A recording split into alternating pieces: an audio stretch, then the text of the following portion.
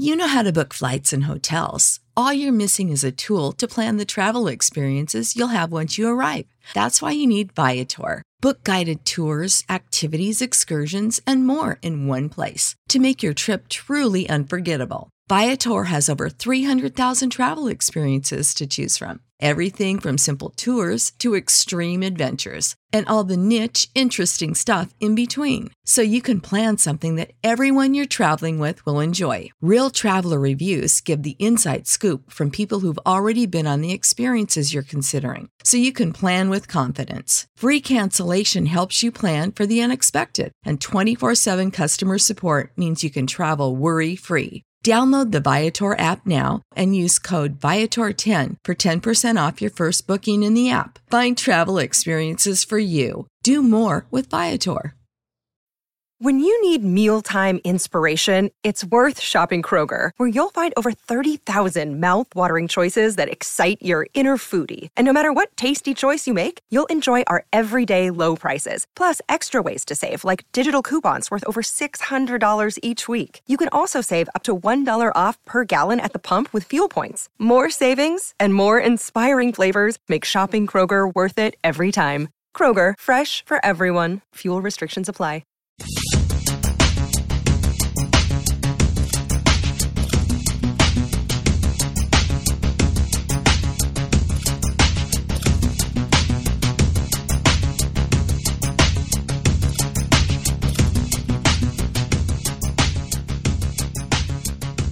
Welcome to Spotcast. This is episode 50 for the first time live in Technicolor. Technicolor on the big screen. Live. Woo! Live. Okay. Woo-hoo! So how do we get out of the screen here? Let's stop sharing. So there we are. This is Jonathan, and I'm Tim. This is Jonathan there, and there's Howard the Duck poster, and it's Back to the Future poster. Yeah. I know Justin's jealous. All right. So if he ever listens to the show, who knows? All right. Well, let's just dig into some fact check there. Fact check. Well, the only thing that I could come up with for fact check, it's been a while since we've recorded.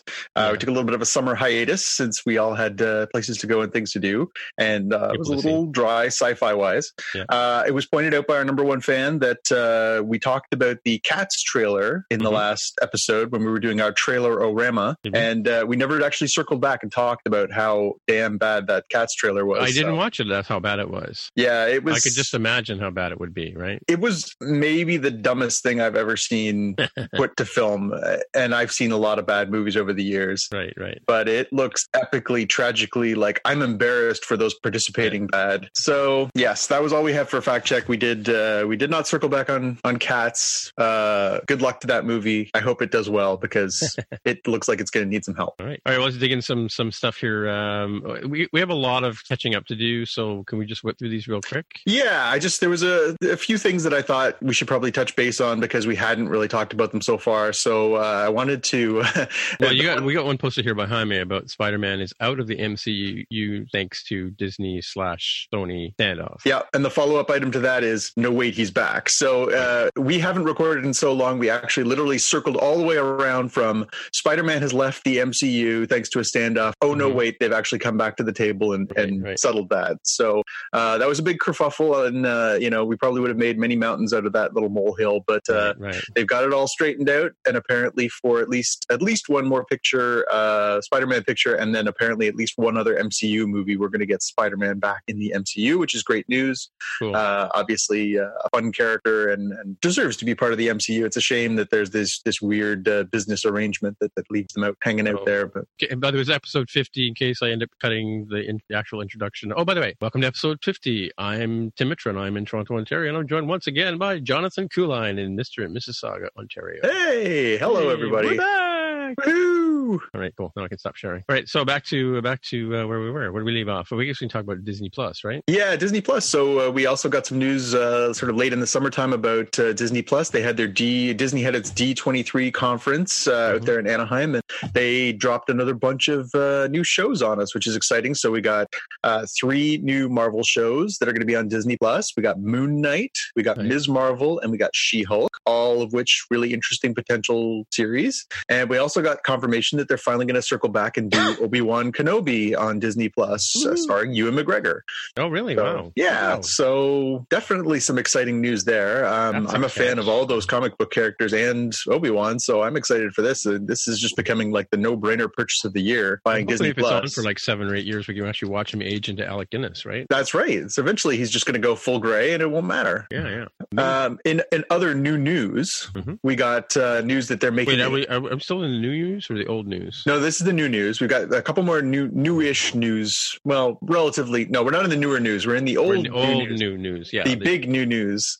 Big old news. All right. Matrix 4. We're getting a Matrix Part 4. Keanu Reeves, Carrie-Anne Moss, and one of the Wachowski sisters is going to come back and do a Matrix Part 4. Yes. Well, the brothers have both transitioned, so they are both... I'm sorry. Both identify as women now. Okay. So Lana is going to come back and... this is why we shouldn't be doing video because, Yeah.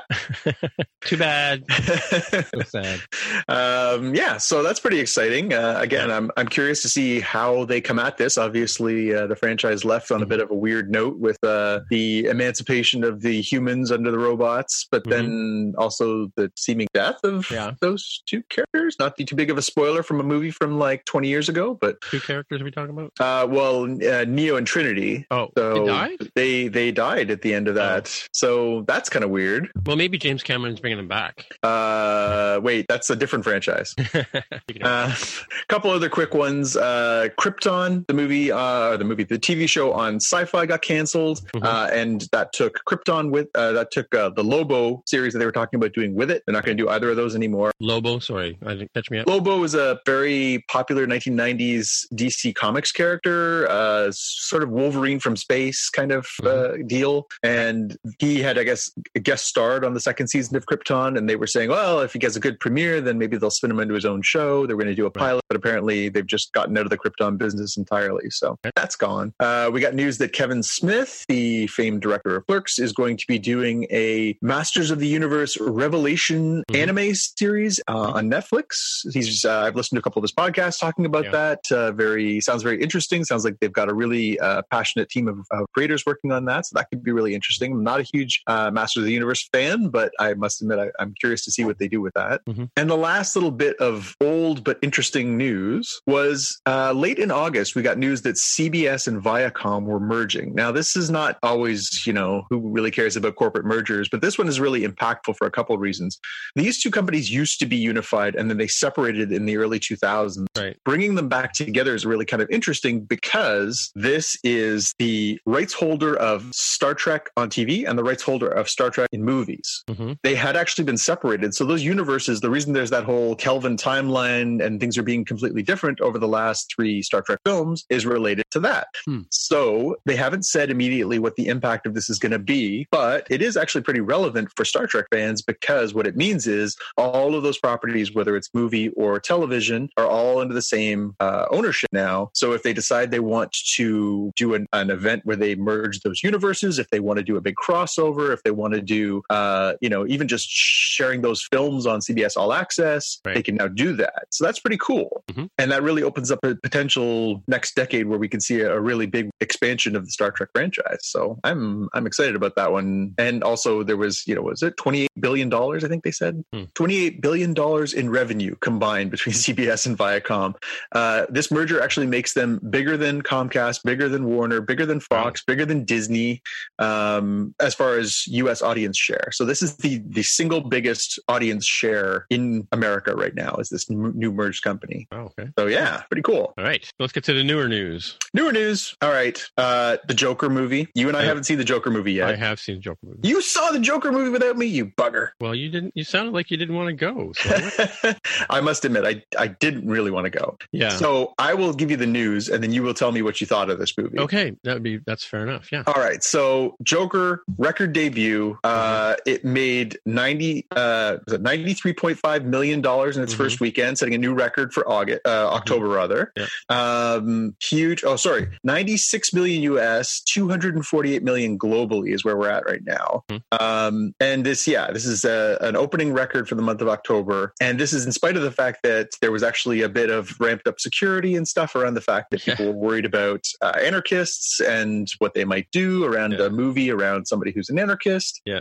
So this is pretty significant. And I must admit, I heard over the course of the summer they had this movie at the Toronto International Film Festival. Yeah. I heard good things about it, and the hype started to ramp up. There was talk that Joaquin Phoenix could be, an Oscar contender. Right. That they really went somewhere interesting with this character in this film. I still am having a really tough time caring. So you tell me, Tim, what was this actually like? Well, it's interesting. A good friend of mine, I did go to TIFF this year, and I did see a number of films, interesting films. I, of course, couldn't get into Joker or whatever to save my life. But a friend of mine did see it. So we were chatting on our chat thing that we use at work this weekend. And Jason is his name, by the way, Jason Chu. Hey, Jason. Probably doesn't listen to this show anyway, so why do I give him a shout out? But my review... No, he has to listen. Well, so the cinematography is amazing. Like it is like whoever the director was and the director of cinematography, they definitely deserve a pat on the back, if not an Oscar. I mean, it was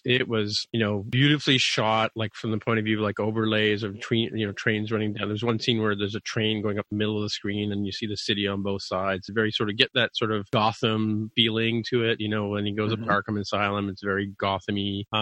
It's got that sort of New York metropolitan kind of vibe to it, and color-wise, it was very good looking. But the story was meh. It was derivative. When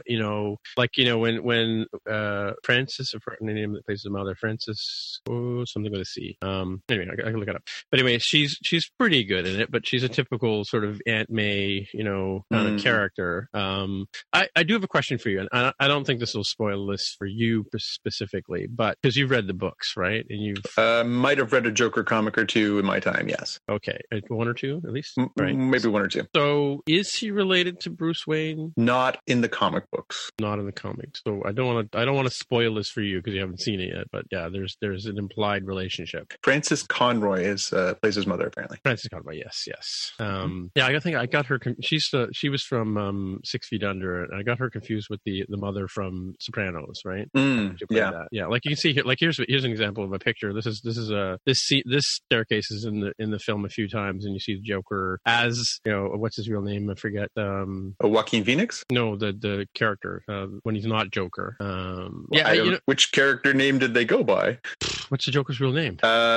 In the comic books, I don't know if he's ever properly been named. Oh, okay. He's named here. They named him in the movie, obviously the original Batman movie. Yeah. And I think some have sort of picked that up and run with it, but I don't remember if they've actually given him a name in the comic. Yeah, I'm just. I hope you can see my screen. I'm sharing this right now, and I'm scrolling through a bunch of images on the interwebs. But I'm not really seeing anything other than the actual pictures of his face. Which again, so when my friend Jason asked me about his portrayal, what do you think was an amazing portrayal? And I thought, what, all you need to do is channel Heath Ledger, and you're bound to be an Academy Award contender, right? Because he did such a fantastic job at that, right? Not Cesar Romero. No, well, Cesar Romero, yeah, with the mustache, right? Yeah, the painted over mustache. Yeah. Actually, I wonder if I go back in my search. Let's see. Yeah, I mean, in the movie, he was Jack Napier. That's what they called him in 1989, the Tim Burton Batman film. No, a different name in this one.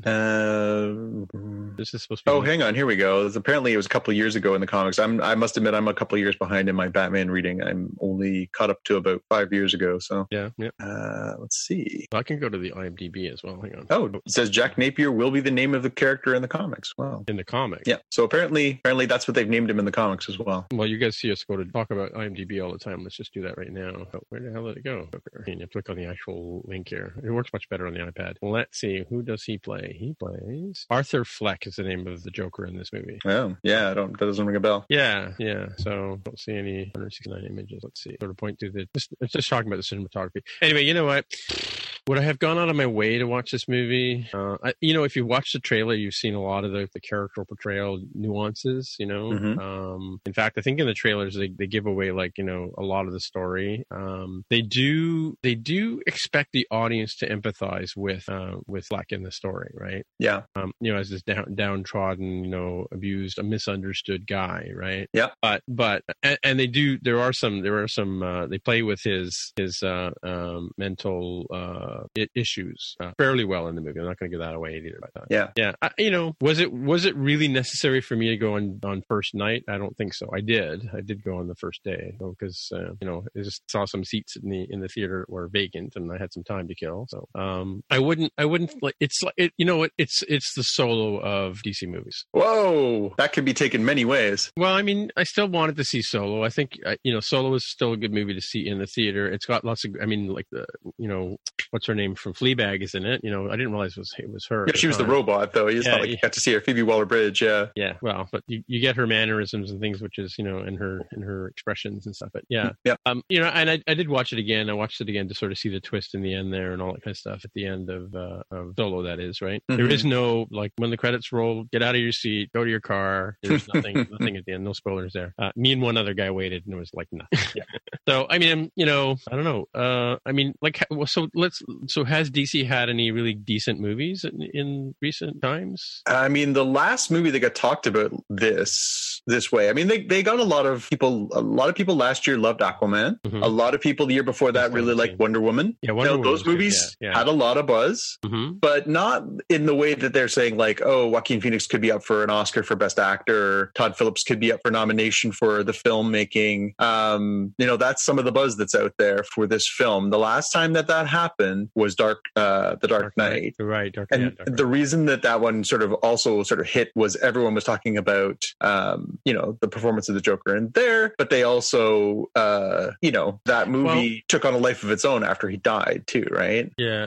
It's, if I have to compare it to, say, a Batman movie, for instance, and I'm not considering this 1968 classic, or 69, whatever it is. But if I had to look at who's the new guy, or not the new guy, the one before Affleck. Christian Bale. If I had to look at his movies, it was nowhere near Dark Knight, right? It was a little worse than the third movie with Bane, right? Mm-hmm. But he's nowhere near as sinister as Bane, and there's no sort of there was some sleight of hand stuff that happened in Dark Knight with Heath Ledger's character. They didn't really go that far with this, Yeah. But like I said, they do sort of explore Joker's particular psychosis a bit in a really interesting way. But yeah, I mean, I don't know. I think a lot of people will wait till it comes out on the Netflix and the Hulu and whatever, and they think they'd be well advised to unless, I mean, I don't get me wrong, I love going to the theater and watching movies in the theater. Well, you raved about the cinematography. That's the one that always gets me into the theater. Again, I'll go see. There's some directors and some filmmakers that I want to see. Like Christopher Nolan is one example, right? Yeah. His movies look amazing when they're shown on a full size screen. Yeah, I mean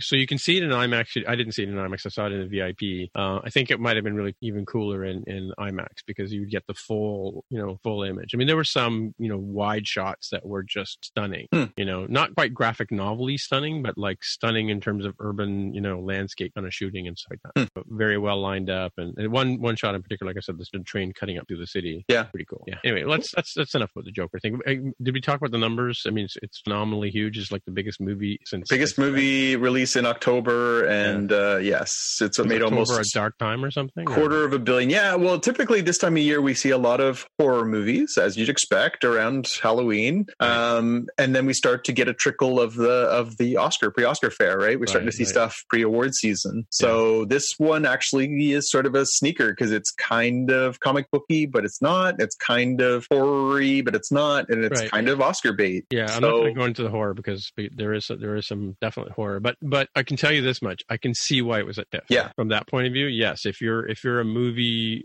what do you call a movie file? What do we call movie file people? Cinephile. If your thing is movies and large screens and with the popcorn and the whole bit, it's an interesting movie. Not a date movie. No, unless your partner's really into the whole DC universe kind of thing. Yeah, which that does happen. Yeah. There's a weird spot for movies like that. It's somewhere between there was that whole kerfuffle this week, right? Francis Ford Coppola, or was it was talking about how Marvel movies aren't cinema; they're only movies. Mm-hmm. Yeah. So I don't know. This one seems like it's sort of straddling that line between cinema and movie, right? I remember what the other movies I saw.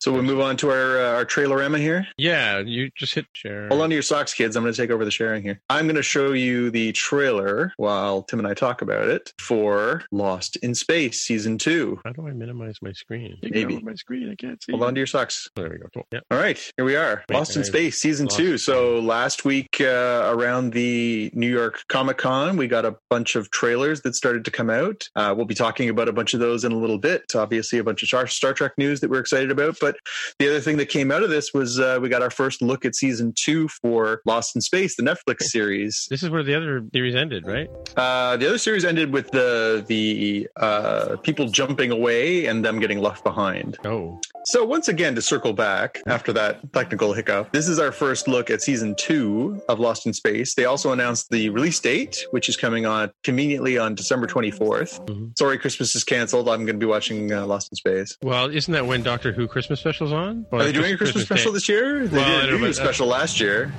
That's Christmas Day, though, right? Yeah, that's right. We didn't do one last year. Did they? No, last year they did the New Year's special. Oh, wow. Still felt wrong. So obviously this is a little more focused on just the Wait, the is Captain Lorca the leader of this group again? I forget. No, I don't think so. I think Captain Lorca's the dad, isn't he?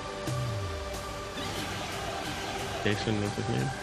Jason Isaacs? Yeah. I'm gonna find him. I still don't like the robot in this one. Good. I mean, I like him, but I don't like him. He's not, goofy like the old robot used to be. Lost in Space 2, the sequel.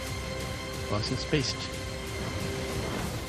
All episodes December 24th, only on Netflix. Yeah. So what do you think about the whole binging thing? Like, does that not eat into your time? It makes it challenging on a lot of shows because you end up with a lot of these ones where you'll end up in these circumstances where you're trying to play beat the clock with the internet. Because I do go to a lot of blogs and stuff. I am my job is in social media, so I tend to be in the blogosphere and the social media sphere a lot. So it's really hard to avoid spoilers. Mm-hmm. And so I do find myself wanting more often than not to try and get through things quickly. And that doesn't always fit with, being a busy person and a parent and all those other things. Mm-hmm. I think the one of the points that was raised on one of the other pods that I like to listen to, they were talking about how when you look at some shows that drop week to week, think about Game of Thrones, think about, some of the sort of zeitgeist shows from the last few years. Yeah. Those shows are good because they actually give you a week for places like us to be able to talk about them. Discovery is another example where we can actually have a week to digest and process and think and sort of, take it all in. Whereas if you had them all at once, again, imagine right now if Discovery came out in one big lump sum. You and I and Jaime would be frustrated, right? Yeah, we'd have a really long episode of Spotcast. Well, it'd be like, okay, we're going to do our annual Spotcast episode, kids. Stay tuned. Yeah. And it's the same thing for Game of Thrones and some of these other sort of more contemporary shows that come week to week. Yeah. I think I like the time to digest a little bit. Stranger Things dropped over the summer in July, and I did finish it into August because I just had other priorities and responsibilities and other things going on. Right. And I lived in fear that it was going to be spoiled for me, and that's not a fun thing to do. There's talk that Netflix is considering doing that for some shows going forward. Not all shows, but some shows going forward, that they'll drop week by week. I started watching Explained. Have you watched the Explains? Yes. DNA Explained or whatever. And that one, they drop like a show each week, right? Well, and the ones they do in partnership here in Canada, they have a partnership with CW, which is shows a lot of the DC-based shows. Mm-hmm. So they've taken over airing The Flash. They've taken over airing.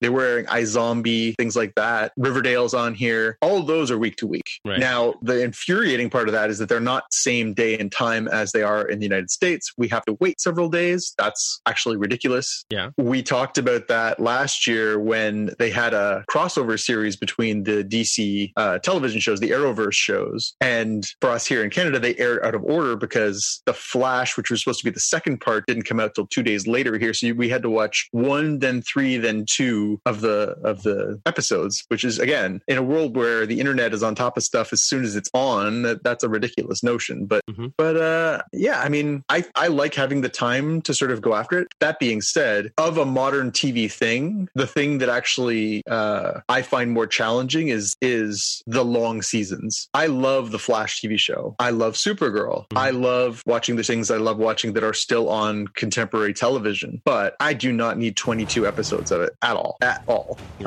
If they told a very focused 12 episodes or 14 episodes, I would be ecstatic. You know, like, I don't understand why they haven't roped into the logic of doing those things sequentially, where you basically do 14 of this and 14 of that and 14 of this and 14 of that, or 12 of this and 12 of that. You could do so much more interesting stuff. Now, I understand, obviously, there's production costs and everything involved in that, wrapping things up, wrapping things around and stuff like that. But I just find that much more compelling. You know, we're getting closer and closer to that British model of 6 episodes, right? You know, an entire series is 6 episodes. Or what's Luther right now? Is what, like three episodes in an hour and a half? Yeah, it's funny. Like, I was just watching Fleabag, like I said, right? And yeah, I think I watched Fleabag in 2 days because they're short 20-minute or 30-minute episodes. Yep. And just one after the other, bang, bang, bang, bang, bang, bang, bang, right? So, absolutely. And it's amazing. So you just want to keep reading, watching it. But, yeah, but it's, you know, there's so many shows like that where, again, on one hand, you're like, oh, it's over. But then you have the satisfaction of, well, I've completed the journey and I didn't have to invest months or years of my life. Yeah. Well, I just listened to an interview with her actually after it was over. Again, my PVR, thank you, Rogers, for creating the worst PVR in the world.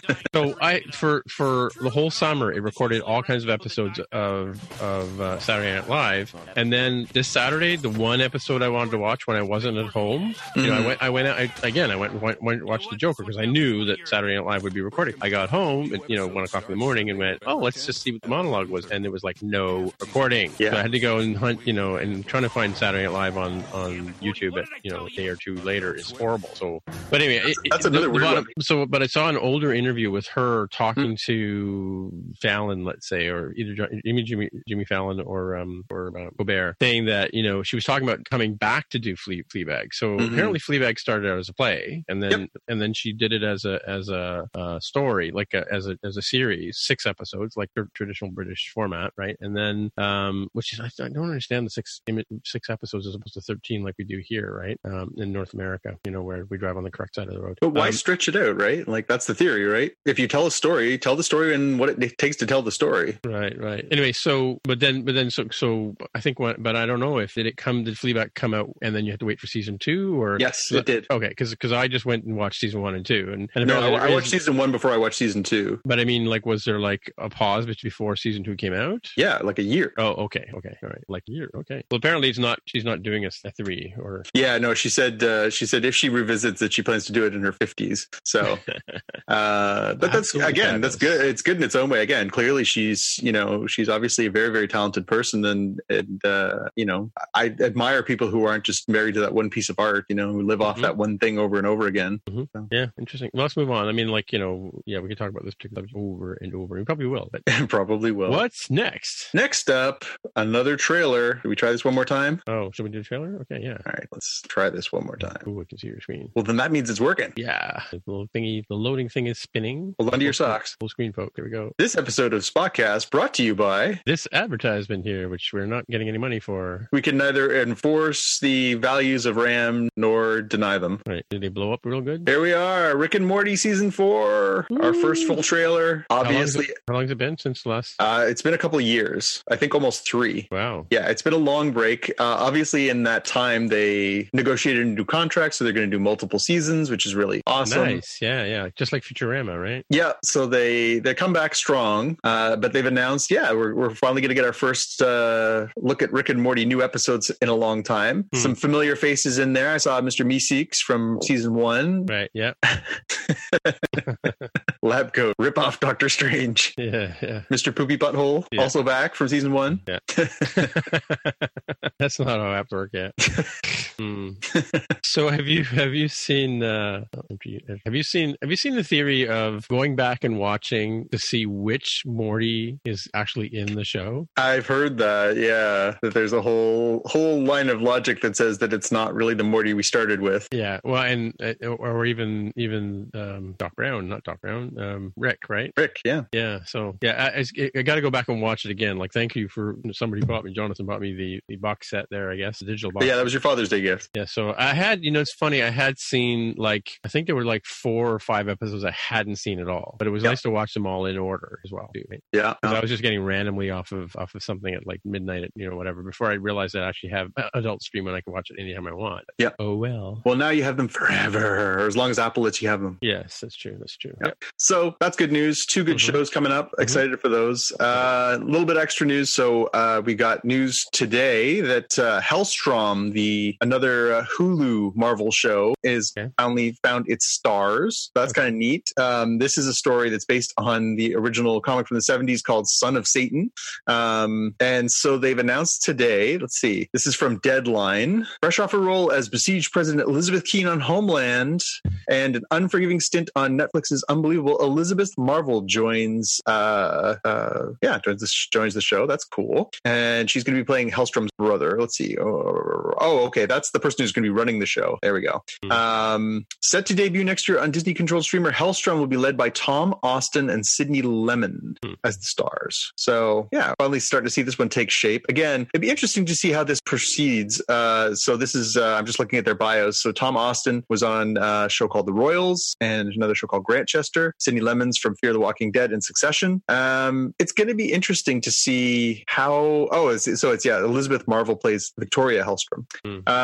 It's be interesting to see how they pull this one together, because it is pretty dark. Even as a comic series in the 70s, it was kind of dark. And moving that forward, it's going to be really dark to see how that one goes forward, because it's about the son of Satan, and this is a Disney show. Right. So I'm not sure how they pull that together and make that something that's, cohesive and not, blood and guts and Satan worshiping and all the things that Disney doesn't like. Right. Little extra bit from the Walking Dead universe. So as part of the New York Comic Con, out onto the stage came Lauren Cohen, who famously was Maggie Rhee on the show. Did her show get canceled though? Yes, the one show that she was on for one season has been canceled, and so apparently she's going to come back, and they're going to sort of tie up what happened with her character, where she went, what happened to her in the next season. And they also announced at that same event that it has been renewed for season 11 already. Season 10 just premiered a couple days ago. So hold on to your socks, kid. There's more Walking Dead coming. They also showed the first trailer for the new Walking Dead show, which I have not seen yet, so I'm not going to get too far down that rabbit hole. But so we're headed towards a world where we're going to have 3 Walking Dead shows and apparently some Walking Dead movies in development too, starring Andrew Lincoln as Rick. I have news on that front, and this is it's a Spotcast news, I guess. Who else would care? But yeah, I am not watching season 10, and I stopped watching Fear the Walking Dead. Oh, okay. And I've taken them off the rotation on my PVR. I've lost interest. Yeah, I did not watch any of season 9 of Walking Dead, and I have only watched the first season of Fear the Walking Dead. Fear the Walking Dead was getting good, but now it's just after a while, like we had George Stroumboulopoulos on one of our podcasts once, and I asked him if he watched the show, and he said no. He said, because I know how it ends. Yeah, right? yeah. And he's right, in retrospect, because it never ends. It's just an ongoing, we have to go get some resources. Oh, and these a-holes are trying to kill us and take all our stuff. And how many times can they blog that horse? Oh, wait, these guys are way worse because they wear death masks, and yeah. And, yeah. Oh, and these like little kids are surviving on their own. Like, give me a break, Yeah. Well, again, that's the problem with all of these sort of post-apocalyptic things, is that the notion plays itself out. And I will say, there have been, some interesting ups and downs, but it does become a little unrelenting. And especially in a show, that has been criticized for being, murder porn, it does really kind of keep going. You're like, oh, I'm attached to this character. Oh, they introduced some new characters. Oh, I like that character. Oh, they killed that character. Oh, there's a new character. Oh, especially when you start losing longtime characters like Rick and Maggie, and they did kill off some, major characters over the years too. So you kind of have to really be invested with the handful of people that have been around the whole time. But, right. Yeah, I'm not too far on board. I keep telling myself that eventually I'll catch up, and when they finally wrap it up. But comic books are like this for me too. There have been some comics that have been around for ages and ages and ages, and I just couldn't keep buying them month to month. So now I buy them in a collected edition, because it just seems to go on forever. It's only a select number of titles that will sort of have a little story arc, or they'll have beginning and a middle and an end. So many of these just keep going and going. Well, and then there's so much of it. Like, it's like people complain about podcasts. Like, how many different podcasts can you listen to? And they'll drop and listen to us for a while, and then they'll go off and do something else, and maybe they'll come back later. But or they'll binge it like from the very beginning, which is surprising. But like, there's so many books to read. There's so many movies to go see. Movies is the one format. Like, I mean, theater movies is the one format where you go to the theater and you watch it, right? Well, and we talked about that before. My longtime stance is that it's the last place where you don't just sit there with your phone out while you're doing it. Yeah. That's true. Good point. If you're sitting at home and you're listening to music, you can have your phone out. If you're sitting there watching TV, you might also have your phone out, or your tablet, or your computer, or whatever.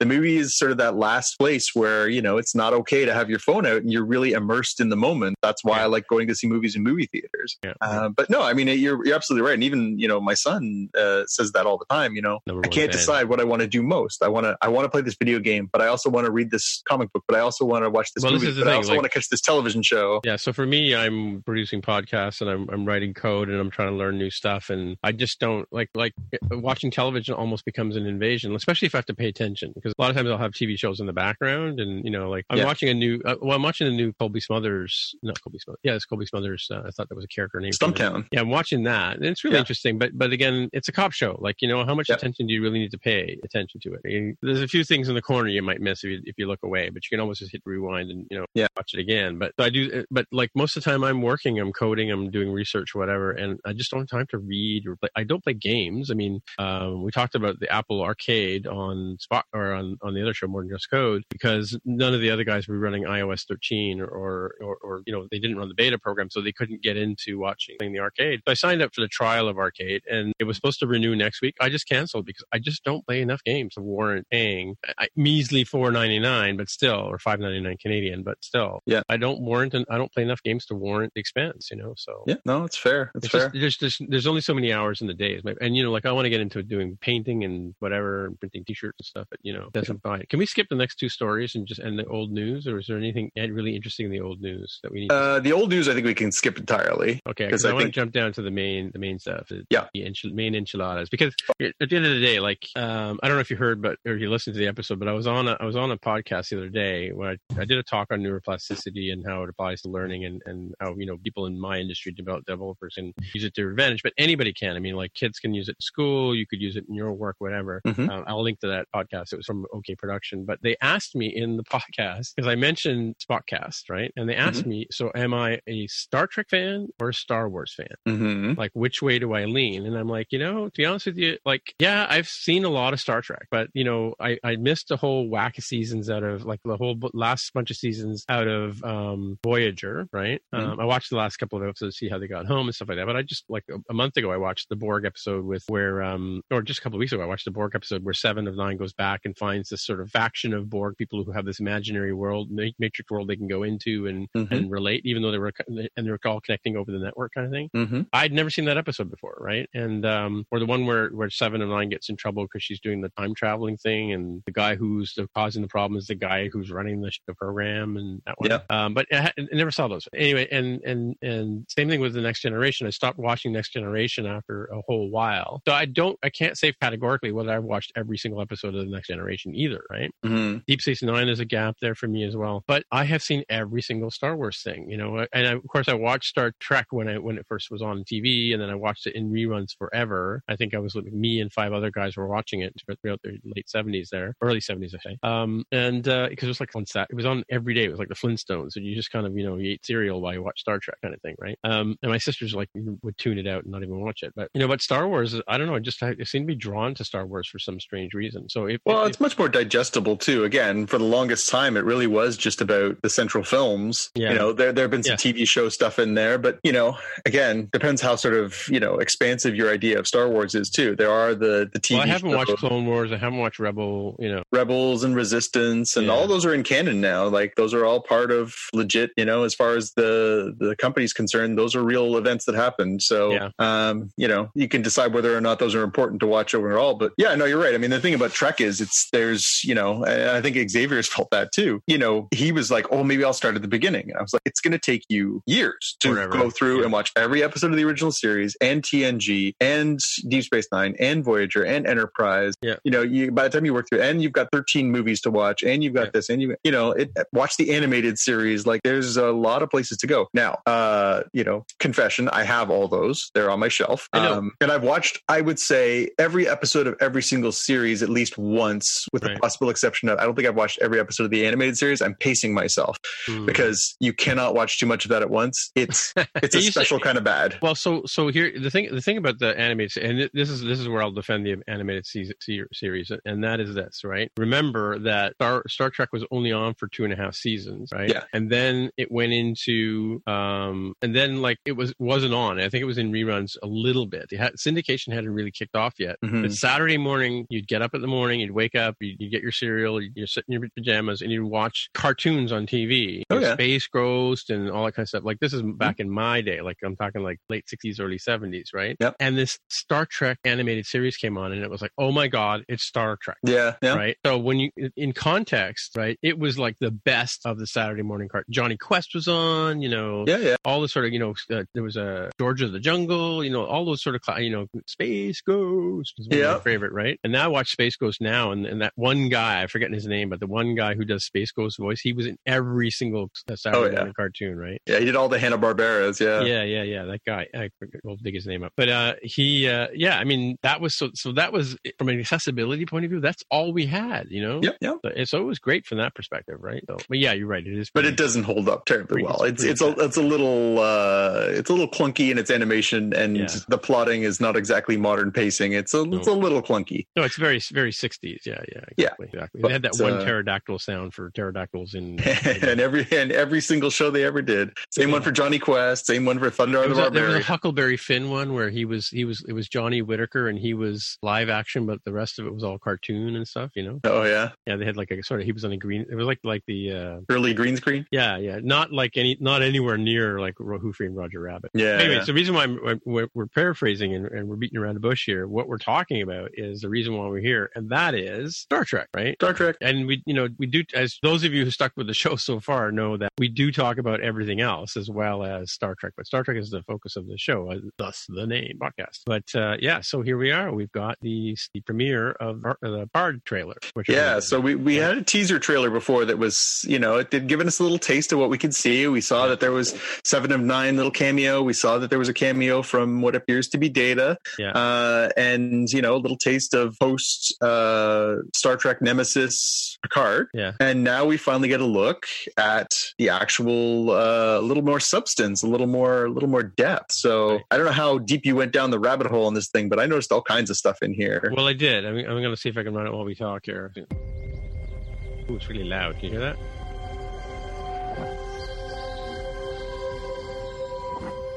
So we knew that Data was going to be in the show, right? Yeah, we knew that Data was going to be there, and we'd seen that 7 was going to be there. So, but this clip right here makes me think this is a dream sequence. Totally dream sequence. There's no way. Yeah. That is not true, sir. Because he hands him the brush and says, "You can finish this story," right? And especially because they're both wearing their TNT uniforms. Right. And then we cut to him in the Logan movie. Do you think that later on there's a discussion about the fact that he named his dog after Will Riker? Please. Oh, yeah? Someone's after me. It says the dog's name is number 1. Well, yeah, but that's sort of what you do, I guess, right? Is that full screen for you, by the way? It's nice to see you up and around again. What do you see on your screen, John? Sorry, it's a little loud. I can't hear I can hear you. I hear that. I am standing up for the Federation, for what it should still represent. This is no longer Funny, I've turned your it house. way down. Go home. I have to help. Oh, wait, this way. How's that? Is that better? Yeah, it's better. Okay, yeah. Got the badge. He slaps on his badge. Now, notably, that's the badge that would have been the last one he wore in those last couple of movies. Right. We get our look at Michelle Hurd. She's playing Raffi Mussaker. I looked that up. Mm-hmm. And Alison Pill playing Dr. Agnes Girardi. Right. And Evan Evagora playing Elnor, the guy with the sword. Mm-hmm. Is he a Vulcan? They're not sure if he's a Vulcan or a Romulan. And then behind the seat of that ship there, we see Chris Rio is played by Santiago Cabrera. Mm-hmm. Right. The Borg ship. Ooh, Borg. He looks like an elf. That little glimpse for a second there, we see Hugh. Oh yeah. Oh right. Okay. And this is the reveal of the trailer here, right? Going up. Yeah. This is it's fan service, right? Yeah. Riker and Deanna, and we also get a little.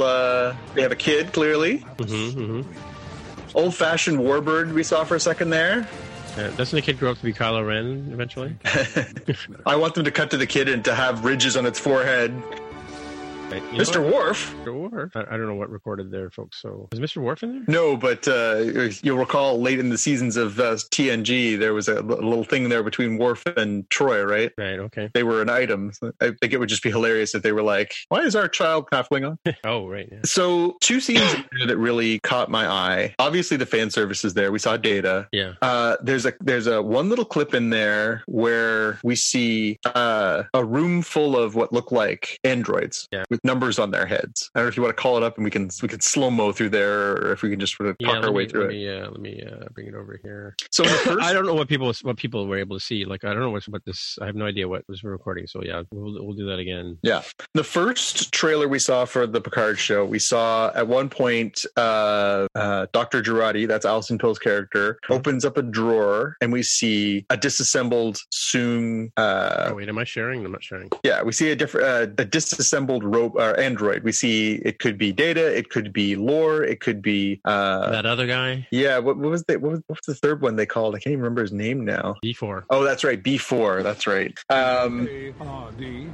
It'll be interesting to see what comes of that, because it almost seems like there's a little Borg android army kind of thing going on there. Mm-hmm. I'm curious to see what that is. Right. Has Dr. Jurati been working on taking the next level of android? Are we going to see the next level of that scene right there? Oh, there, yeah. Are we going to see the next generation of sort of the Data style androids? Are we going a little iRobot here? Yeah, like they look a little like Nouveau Datas, right? Mm-hmm. So that the person walking with him looks like a robot or an android too, right? Yeah. So that scene really caught my eye. There's a scene where just again for like a flash of about 2 seconds, you see Hugh. So from the classic TNG episode, Hauer and the other guy from Blade Runner. I know.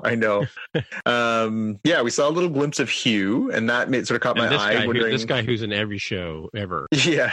And there's one little scene that caught my eye too, where you can see. I've watched this trailer probably more times than is healthy, but there's a scene where Seven, right there, Seven is cradling someone who's clearly not doing well. Yeah, and it's unclear who she's holding. She looks like she does in the rest of the show, so it looks like it's modern. So you'd think that if that was Chakotay, who she ends up with at the end of Voyager, that he would have gray hair by then, although maybe he dyes his hair. Maybe he ages really well. But could it be this guy here? I don't know. It could be, or it could be... It could be this guy here, the Vulcan. Well, so one of the speculations that I had read online, and I thought was an interesting notion, was could that be Icheb, the other Borg that was on Voyager with them? Right. There's Hugh. You just Hugh. past Hugh as he's creeping around the corner there. That's Hugh, the former Borg that set free in TNG. Right. So there's all kinds of little tasty Easter eggs in here. Again, I mean, not that we weren't both in the bag for this series already, but trying to sort of piece together where they're going with this story and how they sort of circle it back. Obviously, we see, an old-fashioned warbird. So Romulans are involved. So we've got Borg, we got Romulans, and we've got androids. Interesting ingredients for a good show. Yeah. What'd you make of all this? No, I didn't spend nearly as much time as you did, obviously, watching this thing. But I think I caught all the sort of nuances. I wouldn't have recognized you anyway. But I don't know. I'm looking forward to it. It's only a few months away, right? Yeah, it's nice. We finally got a date, January 23rd. So it looks like it's going to be on every Thursday, like we had Discovery last January. Right. So that's kind of cool. We go back to our Thursday night, watch a Trek episode, talk about a Trek episode. So that's fun. Have you not noticed that, like, lately you spend so much time waiting for that next thing to premiere these days? Like your whole life is like waiting for the next series to start, whatever it is. There's enough stuff that you don't really notice the gaps as badly. Like I certainly this year felt kind of weird because Trek wrapped up in February, March, something like that, and then we didn't have any more Trek until this week. Right. But there's always seems like there's something where you just you're sort of in the downtime in between. This weekend we got the drop of season 3 of Big Mouth, which is a series I really enjoy on Netflix. And I was like, I haven't started watching that one yet. Yeah. That was, it's here already. I'm like, oh, that's good. So I sat and I watched that all weekend. I was like, oh, that's done. Okay, well, what's next? I looked at my thing. It's like, oh, Batwoman and Supergirl on this week. Cool. And then a couple weeks from now, the new Watchmen series starts. And so there's always something sort of rolling around. Right. Again, right now we're in a huge hiatus on Doctor Who, right? Like Doctor Who hasn't been on for a while. Last new episode was January 1st. Yeah, I don't know if we've ever talked about the Puppet Doctor.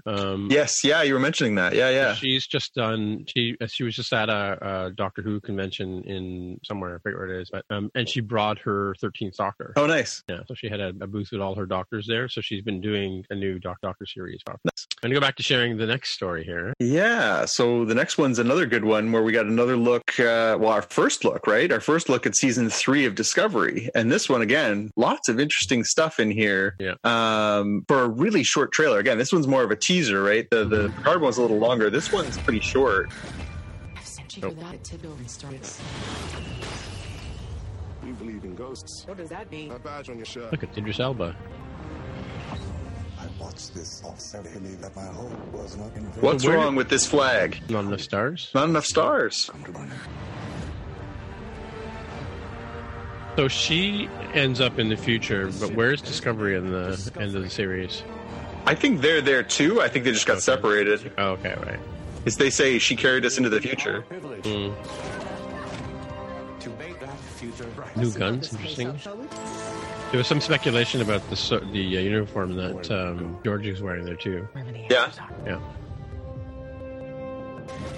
It's on CTV or CTV Space Channel. That's right, CTV Space Channel. Hang on. So again, interesting stuff in here. So now we know exactly where they ended up. Yeah. We know that they're 930 years in the future, which puts them in the 32nd century.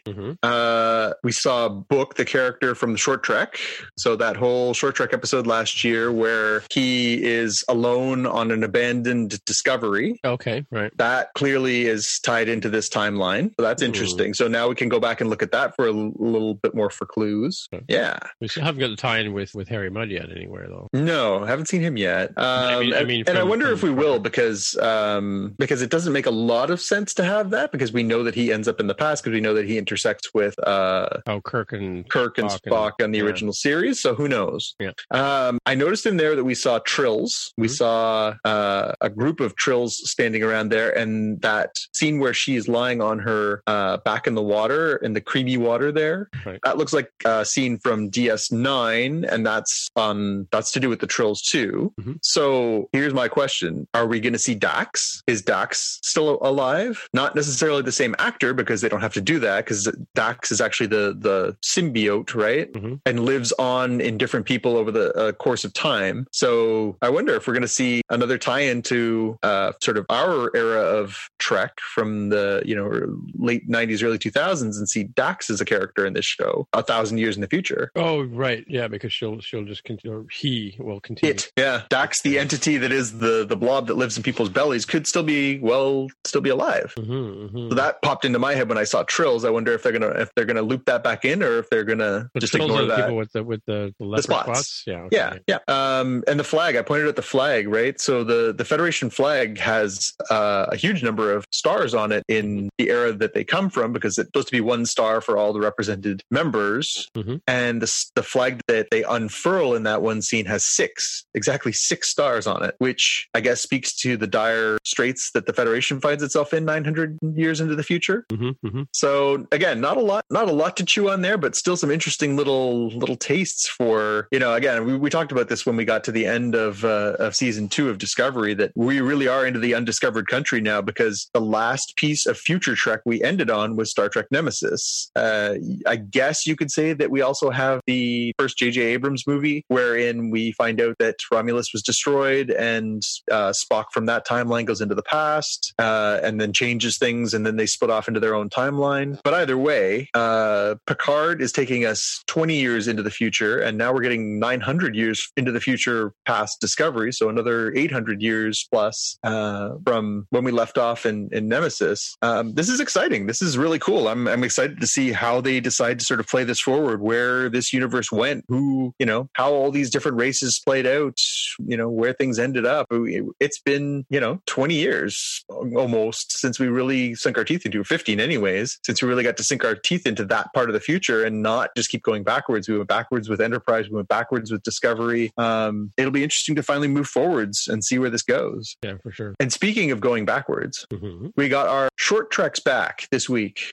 All of a sudden, which was really weird. They didn't announce that they were going to air them, did they? No, I don't think so. I just, I saw the news and they're like, oh, by the way, there's a new short trek. It's already up online. I was like, what happened? Yeah. So we got episode 1 was called Q&A, and we read the synopses for what was coming on a few of these.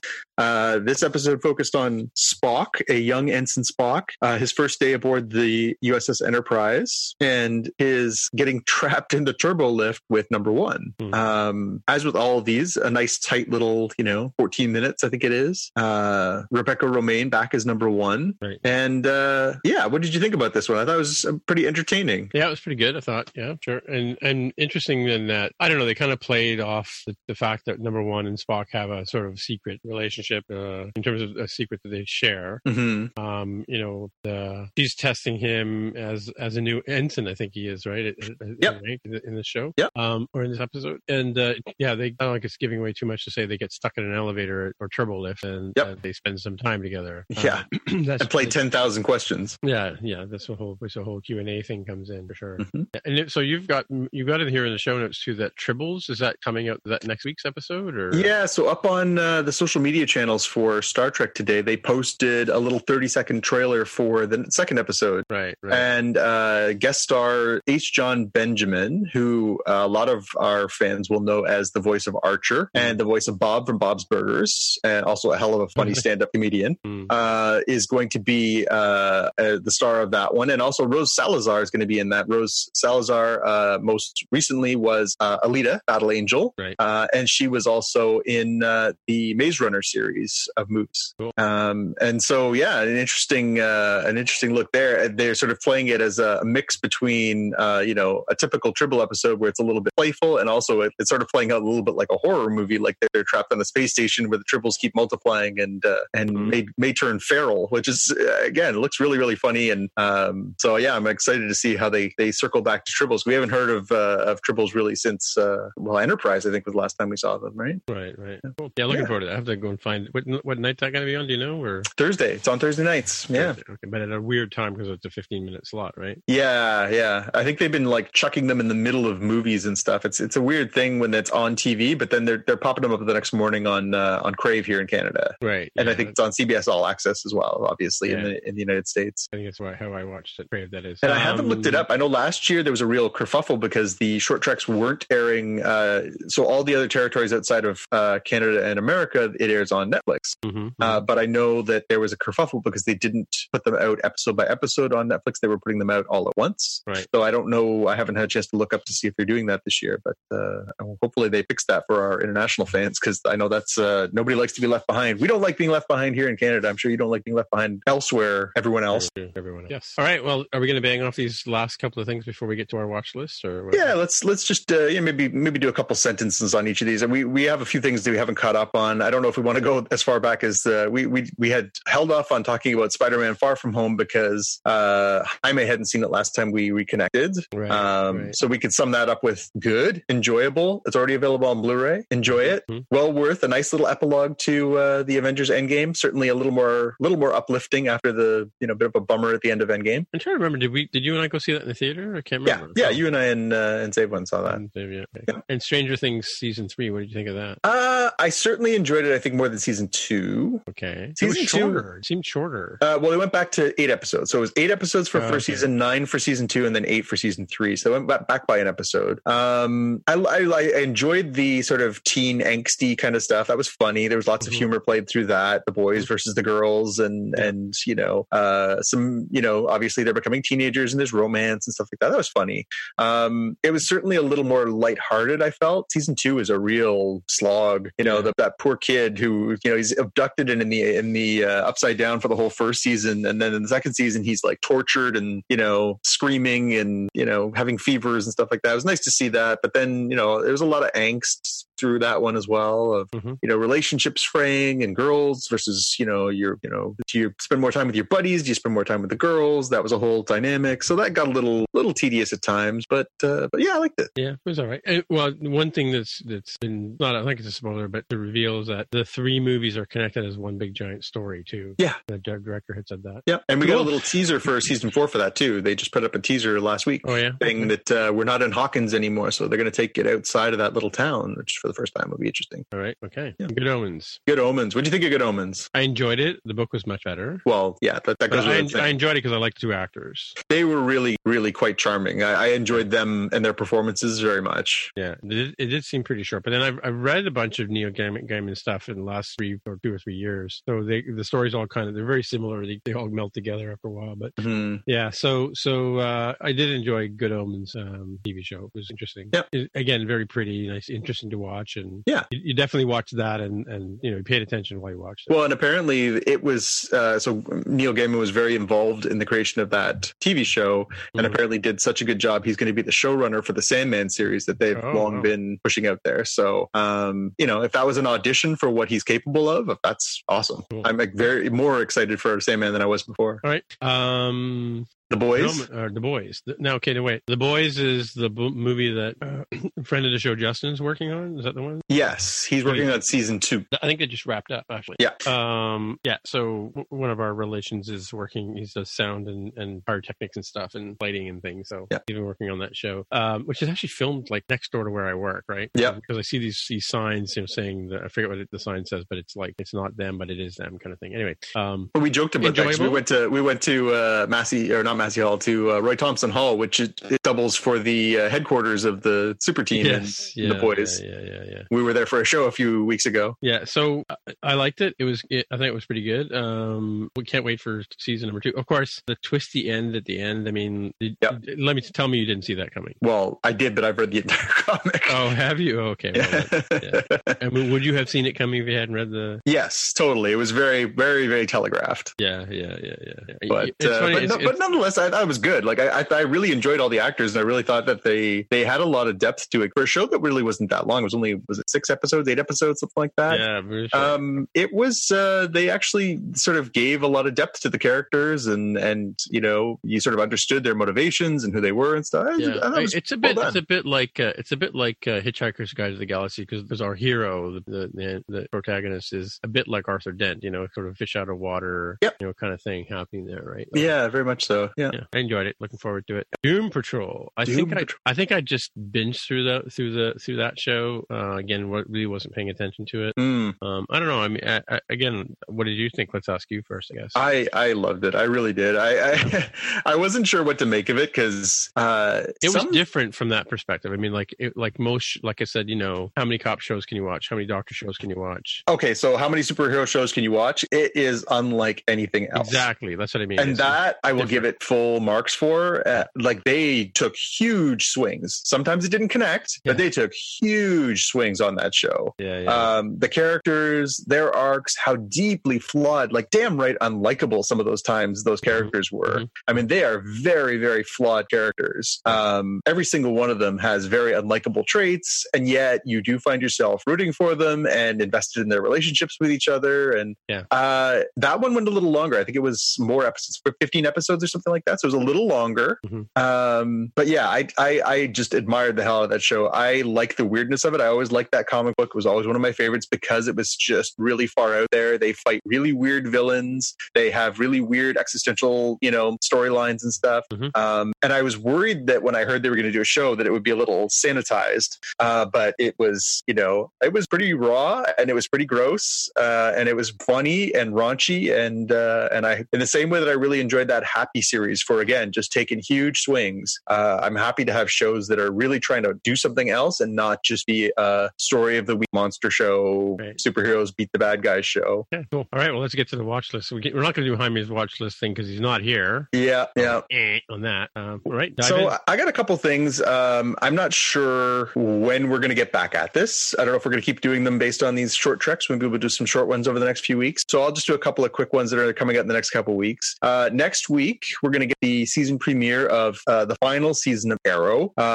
It's going to be a short season, only 10 episodes apparently, and it is going to be focused on the adaptation of Crisis on Infinite Earths, which we've talked about before. So they're going to do this huge across all of the DC shows, including Black Lightning. They're going to bring back all these characters, including characters now we know from over the summer. We're going to bring back characters from Smallville, from Lois and Clark, from some of the movies, from Burt Ward from the 1966 Batman series. They're going to bring back all these different characters to be part of this, and it's all going to be built around this Arrow show. So I was getting a little bit tired of Arrow over the last couple seasons. It was starting to sort of wear on me a little bit. It was getting a little bit sort of bad guy of the weekish kind of stuff. Right. This I'm really looking forward to. I can't wait to see how they bring all this together. They certainly have earned my trust with lots of good stories over the years, especially when they do these crossover ones. They've had a long time to build up to it. So let's see if the payoff works out. But I'm dying to see what happens. And on October 15th, we're going to get the first episode. So that's cool. It's Sunday, yeah. And the other one that I'll flag as well is Watchmen. So HBO's Watchmen series starts on October 20th, which is about a week and a half away. Looking forward to that one. Although, again, we talked about this previously. We've seen the trailers. We've sort of read a little bit about it. It's really hard to gauge where they're going with this. They've said it's not a strict adaptation, of course. We've already seen a movie version of this. Very, very seminal work in a graphic novel. How close was the movie to the novel? Quite. Oh, okay. There were some obvious, differences because Watchmen, the book, is very much of its time. It's built in Cold War America. It's very much focused on that culture. It's of its time. This, they tried to sort of modernize it a little bit and change things up. It's good. It's not by any means great, but it's good. Okay. But the TV series looks like it's just sort of set in that world, but not necessarily grounded to that storyline. So it's, again, we talked about this with superhero shows. How many dystopia shows can you have? We've got Handmaid's Tale. We've got, all these things about, what happens after the, society and fascism and all these different elements that sort of come into play. Okay. I trust the people who are working on the show. They're smart. They're good creators. I trust HBO as the makers of quality television. So I will absolutely give this show a watch. I'm infinitely curious to see what they're going to do with it. The cast seems interesting, but I'm going into this one with, a little bit of trepidation as to adding the name Watchmen to something. Watchmen in comics is an incredibly high bar. Right, you wouldn't dare compare Watchmen the comics to another comic. That would be, obviously putting it at the highest pedestal, right? Right, yeah. I worry about putting that on a TV show and it not delivering. But yeah. All right, and the last one. The last one I had was, and again, I don't know if we're going to get back at it before this, but I did want to flag that we're only right now, not just about a month away from the launch of Disney Plus. And we talked about Disney Plus earlier in this episode. There is a ton of stuff in the works for Disney Plus, but right off the hop, the first thing that we're going to get, and one of the reasons why people might want to jump in earlier than later, is The Mandalorian. Right. We've seen a couple trailers for this. Are we getting Disney Plus in Canada? We are getting it on the same day, same launch day. So it's on November 12th to be able to. So we're not going to see this is the only place to watch The Mandalorian. Only place you can watch it. It is an exclusive. So we've seen a couple trailers. It looks really interesting. It looks like that sort of grittier, darker sort of Tatooine mob side of the Star Wars universe. It doesn't look like it's rooted on any of our established characters. So this is really the first time that Star Wars has done that thing that we've always talked about wanting it to do, which is to stop focusing on nostalgia and start expanding the universe. So I'm very, very curious to see if this pays off the way that it potentially could. Cool. All right. So now to me. Over to me. Over to you. So yeah, I went and saw a movie called Ad Astra from which was at TIFF again, but I saw it in the theaters, and it was just had some time. It came out, wanted to go see it in IMAX in this case. And you love a space movie. I love it. I love me a space movie, especially ones with suspended animation, long travel, and so it's interesting. It takes place I don't think it's any spoiler to sort of say that he's looking for his father, who happens to be Tommy Lee Jones, right? And it's sort of like he's disappeared, and they got a signal back from around Neptune or something. He seems to be there. He's been there for 16 years. I don't know what he ate for 16 years or who had care for 16 years, but so he and a bunch of people survive up there, and there's an effect that their being there has on the rest of the world that's causing issues, and that's why Brad Pitt's character is meant to go and sort of investigate, not necessarily go and rescue his dad, kind of thing. But yeah, there's a lot of the moon is a sort of it's where it's very realistic from the point of view of where they think space exploration is going. Like you go from the Earth to the moon. Actually, it begins with Brad Pitt working as an astronaut on a big giant antenna that shoots up out of the Earth so high up into the sky that you have to wear an astronaut's suit to work on this antenna. Like it's actually connected to the ground and it goes all the way up into space, right? So this big giant antenna. But the moon is a stepping point. There's a colony on the moon and it's all developed and built up. So it's kind of like flying from here to LA to Australia kind of thing, you know. So if you think of the moon as sort of like LAX kind of thing, right? So he goes from the moon and then he goes to Mars, and Mars is where the sort of connection to the Neptune mission is springing from. And it's all sort of like, you know, need to know kind of basis kind of story. But like I said, he's just been there to explore and so like, investigate. I mean, so he wasn't really going to go. But then, of course, you know, being a Brad Pitt movie, he has to sort of hold a Tom Cruise card and, you know, jump on a spaceship and go off and save the day kind of thing, right? It's a bit of what's the space movie with Sandra Bullock? Gravity. It's got a bit Gravity-ish. Like there's a lot of very unrealistic space events that happen that, you know, chances of survival are slim to none, and yet, you know, our hero, you know, gets through unscathed, you know, doesn't even have to break out a Band-Aid in the entire movie. You know, and there's, you know, some sort of Lara Croft kind of leaping from one chasm to the other and grabbing on with his fingers, you know, again, totally realistic. My one complaint about the movie, besides the fact is where did they get the food that they ate during these long space travels? He actually, there's one point there where he has to travel a long way.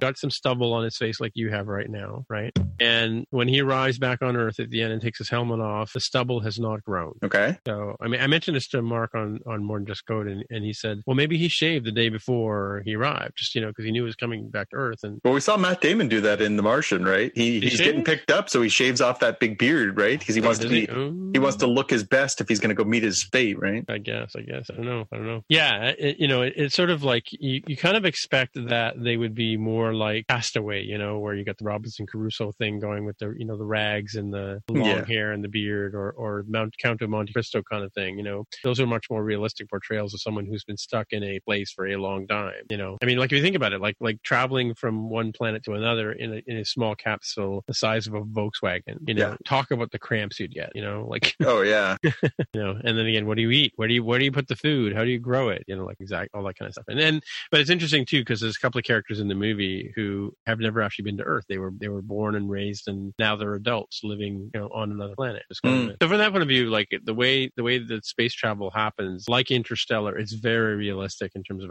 what could possibly happen, notwithstanding the Tesseract and so that was really cool. So Ad Astra is one. So, and then of course I mentioned TIFF, and I want to talk about 3 movies I saw at TIFF. Two of them I actually had tickets for, and the third one I got a free ticket because it was one of the winner select ones, right? So I saw a movie called Parasite, and it's a Korean, I believe it's Korean, film with Korean subtitles, and it's an amazing romp. It's not very sci-fi-ish, but it's got this, you know, these grifters. I guess a family of grifters are so poor that they have to grift their way into higher society. They end up taking over this house, and you know, first of all, the son goes as an English teacher to teach this young Korean daughter, and then he works his sister in as the art teacher, and they pretend they don't know each other. Going here, my computer needs my attention. And then they work the mother in, and the father ends up being a chauffeur and all that, and it just in madness ensues. And then it's actually listed as a horror movie, and I'm not going to spoil that for people because it does have a interesting climactic ending. But yeah, it's definitely worth watching. When it comes to Netflix, they'll probably run it with an overdub. But even in the original language, and reading the subtitles, like the jokes were very successful. Like, you know, the entire audience would guffaw at the same time once the words came up on the screen and we could see what they're saying, right? But nice. Yeah, I'm curious to see how somebody who actually speaks the language relates to the movie. But yeah, it's a very, very good movie. Wouldn't be surprised if it gets nominated for a foreign language film at the Oscars. Interesting. Yeah, another one I saw, and this is our friend Hillary or Felicity Huffman, who we talked about on the show, I believe. She famously, the day before I saw the movie, had just been convicted and sentenced to 14 days in jail for helping her daughter with her SAT scores. She was in a movie called Tammy's Always Dying, and what was interesting about this is she plays this older woman who smokes. Her daughter, the actress who plays her daughter, is amazing, and of course, you know, the actors. And when you see these movies, sometimes the actors and stuff come out and they talk about the movie after the show. Yeah. Yeah. Now I'm thinking I must have seen another movie. I saw two movies from the there was a whole steering towards supporting women in things. So one movie I saw was called I don't know what it was, but it'll come back to me in a minute. But it was written by a couple of women, produced by a couple of women, and of course it had women acting. Oh, the one with Heather Graham. I don't know if you heard about that one. No. She plays a divorcee who her husband dies, her ex-husband dies, and leaves the new family penniless. And so she's got a daughter, and so the daughter has a stepsister in this new relationship, and so the new wife moves in with the old wife and the two daughters, and they live together for a short period of time. And so really interesting, and it's from a female perspective, it's one of those movies where it has that I forget what the stat is, but it's two women talking to each other for more than 20 minutes without talking about a man. Yeah. The Bechdel test. Yeah. What is it? Bechdel test. Yeah. Bechdel test. Yeah. So it totally passes that, and the kids are hilarious. And the one daughter is totally into texting on her phone. At one point, the two younger daughters, the older parents are arguing and at each other like a couple of cats, right? And so the two younger daughters jump in the car and they scream off to go and have a hamburger at a place where their dad used to take them, right? But so the younger daughter, her phone rings and she says, "What is it with old people and phone calls?" Text back, "Leave us alone," right? That was the best line in the entire movie. What is it with the old people and phone calls? So that was and what the hell was the name of that movie? Anyway, that's my fourth pick. But Tammy's Always Dying was an amazing portrayal. She plays a older alcoholic woman constantly trying to kill herself, and her daughter constantly has to rescue her. And it's all about how the daughter's trapped in this toxic relationship with her mother, and there's a whole self-help angle, and she ends up on TV and stuff. But what's amazing about this is it's filmed in Hamilton. Oh yeah, it's so obviously filmed in Hamilton, right? And Felicity Huffman, I want to call her Hillary all the time. Felicity Huffman is such an amazing actress that she actually sounded like she was from Hamilton. Oh, nice. Yeah, so like totally believable as a Canadian, and all that kind of stuff, and regional to our particular way of talking, right? Especially Hamilton, right? That was great, and Hamilton itself got applause at the end of the director came out, and they sort of said, "What locations did you choose for this film? It looked so much like Hamilton." He says, "We filmed it in Hamilton." It wasn't Toronto standing in for Hamilton. Hamilton's got a pretty distinctive feel. Yeah, for sure.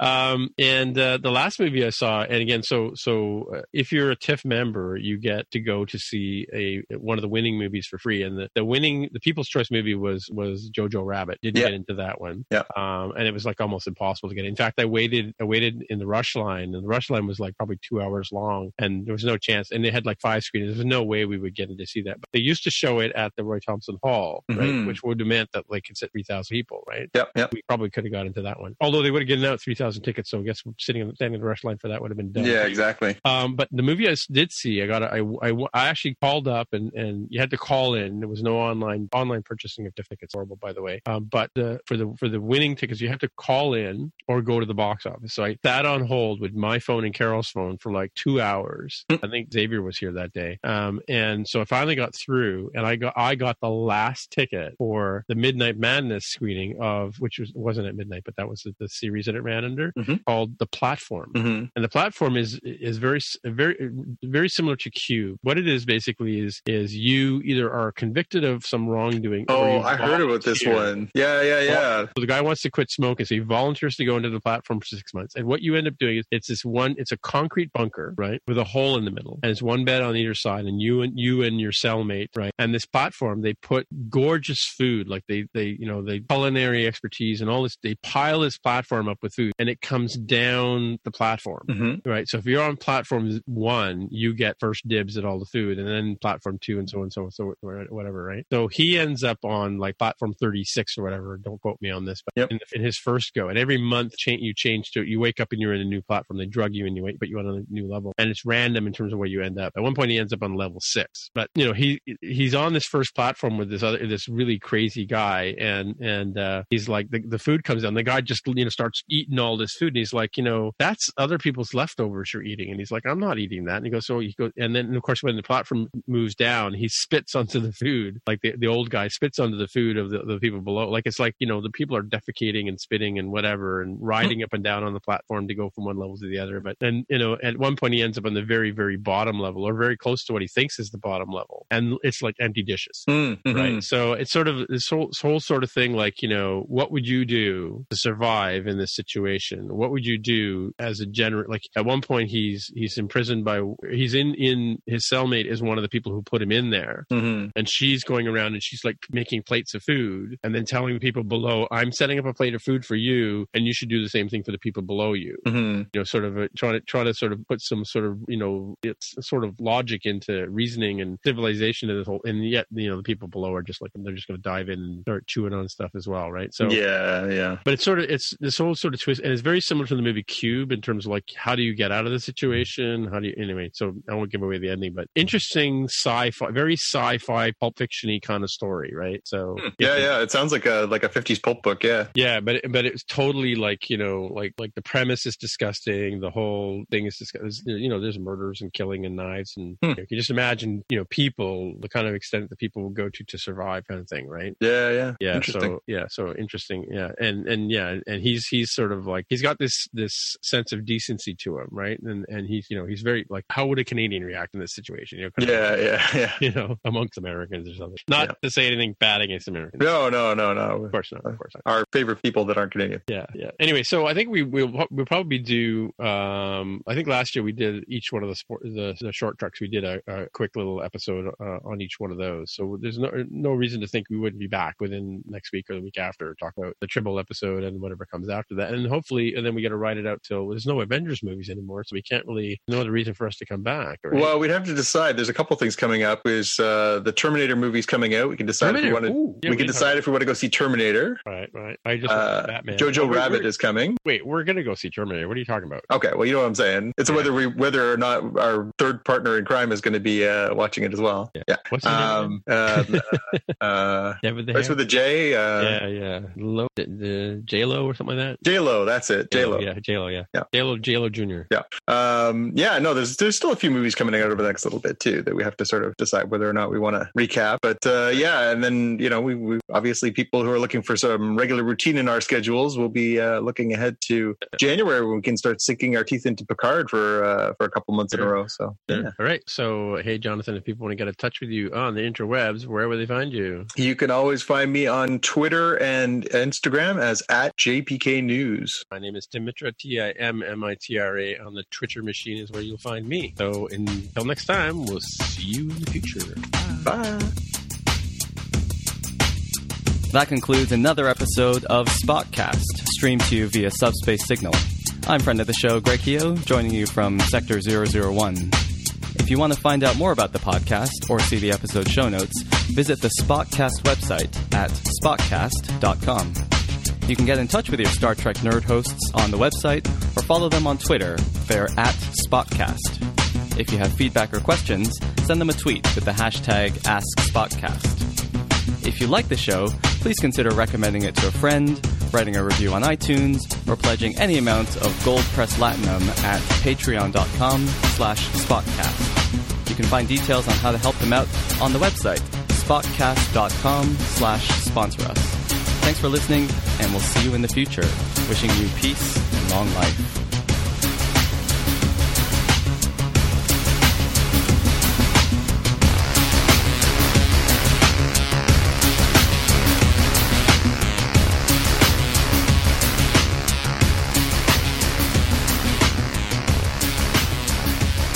We didn't talk about Batwoman. We didn't talk about Batwoman. I forgot about Batwoman. We want to save that one for Jaime for next week? Well, we can do a bit of after show on it. Yeah. What did you think? Not the strongest pilot I've ever seen. That was a pilot? That was the pilot. So that was the first episode. That was the pilot. Did you know that Bruce Wayne was Batman? This just in. What? I love that. My favorite what the hellism in that show was there, and then again, spoilers for anyone who hasn't seen it yet.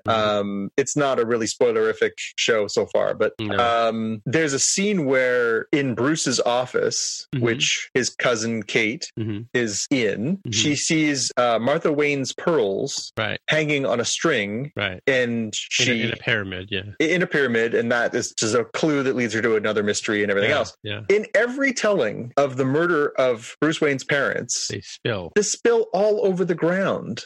Does he go back and get them? Does he collect them at some point? Clean the blood off of them or whatever? Yeah, so that one kind of lost me a little bit, but I don't know. I was kind of intrigued about this one. The Batwoman comics that have been done over the last sort of 6-8 years, some of them are fantastic. I love them, and really good storytellers, amazing artists. There's been some really interesting Kate Kane Batwoman stories. So I'm a fan of the character, and again, as far as steps forward in television, obviously having a gay character as the lead is a huge step forward. So that's great to see. I can't say that I loved Ruby Rose so far. I did not think she was particularly strong. She's the lead actress, the one who plays Kate. Ruby Rose is her name? Is her name, yes. Oh, okay. Yeah. I can't say that I thought she was particularly strong as an actress. I've only ever seen her in a couple of other things. She was in Orange is the New Black and a couple other things. She's a little one note for me. Now, maybe she's playing it really subdued. Maybe she's going for a sort of nouveau Bruce Wayne thing. Yeah. But I found it a little bit like her range wasn't where I'd like it to be.